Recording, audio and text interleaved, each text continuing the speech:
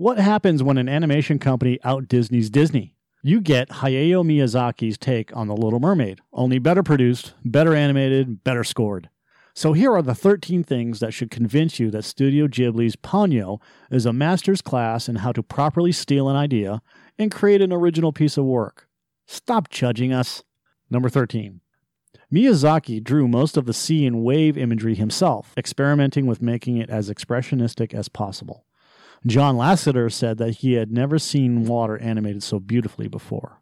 Number 12. Sasuke's father works aboard a ship named the Koganai Maru. Koganai is the town in western Tokyo where Studio Ghibli is located. Number 11. Melissa Matheson wrote the English language script in 4 days. Number 10. In 2009, the film's U.S. gross, $15 million, set a record for a Disney Ghibli production. Number 9. When Lisa sings I'm Happy as Can Be, it is to the tune of the My Neighbor Totoro theme music. Number 8. There are many references to Richard Wagner's opera series Der Ring des Nibelungen scattered throughout the film.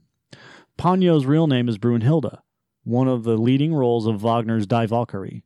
Brunhilde is also a supernatural being who falls in love with a human, Siegfried, much like Ponyo falls in love with Sasuke. When Ponyo is chasing after Sasuke and his mother during the giant storm scene, you can hear a musical tribute to Wagner's Ride of the Valkyries. Number 7. The seaside village where the story takes place is inspired by the town of Tamanura in Setonaikai National Park in Japan, where Miyazaki stayed in 2005.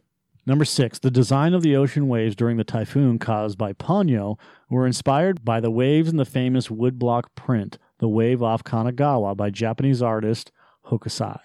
Number 5. The opening 12 seconds involving vast schools of fish and undersea creatures required 1,613 pages of conceptual sketches to develop.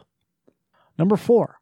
When Ponyo first becomes human, she recreates giant waves of tsunamis, and Ponyo is shown running on them all the time because of her magic. Later in the film, when Ponyo makes Sasuke's boat bigger, she runs outside with Sasuke to put the boat in the water.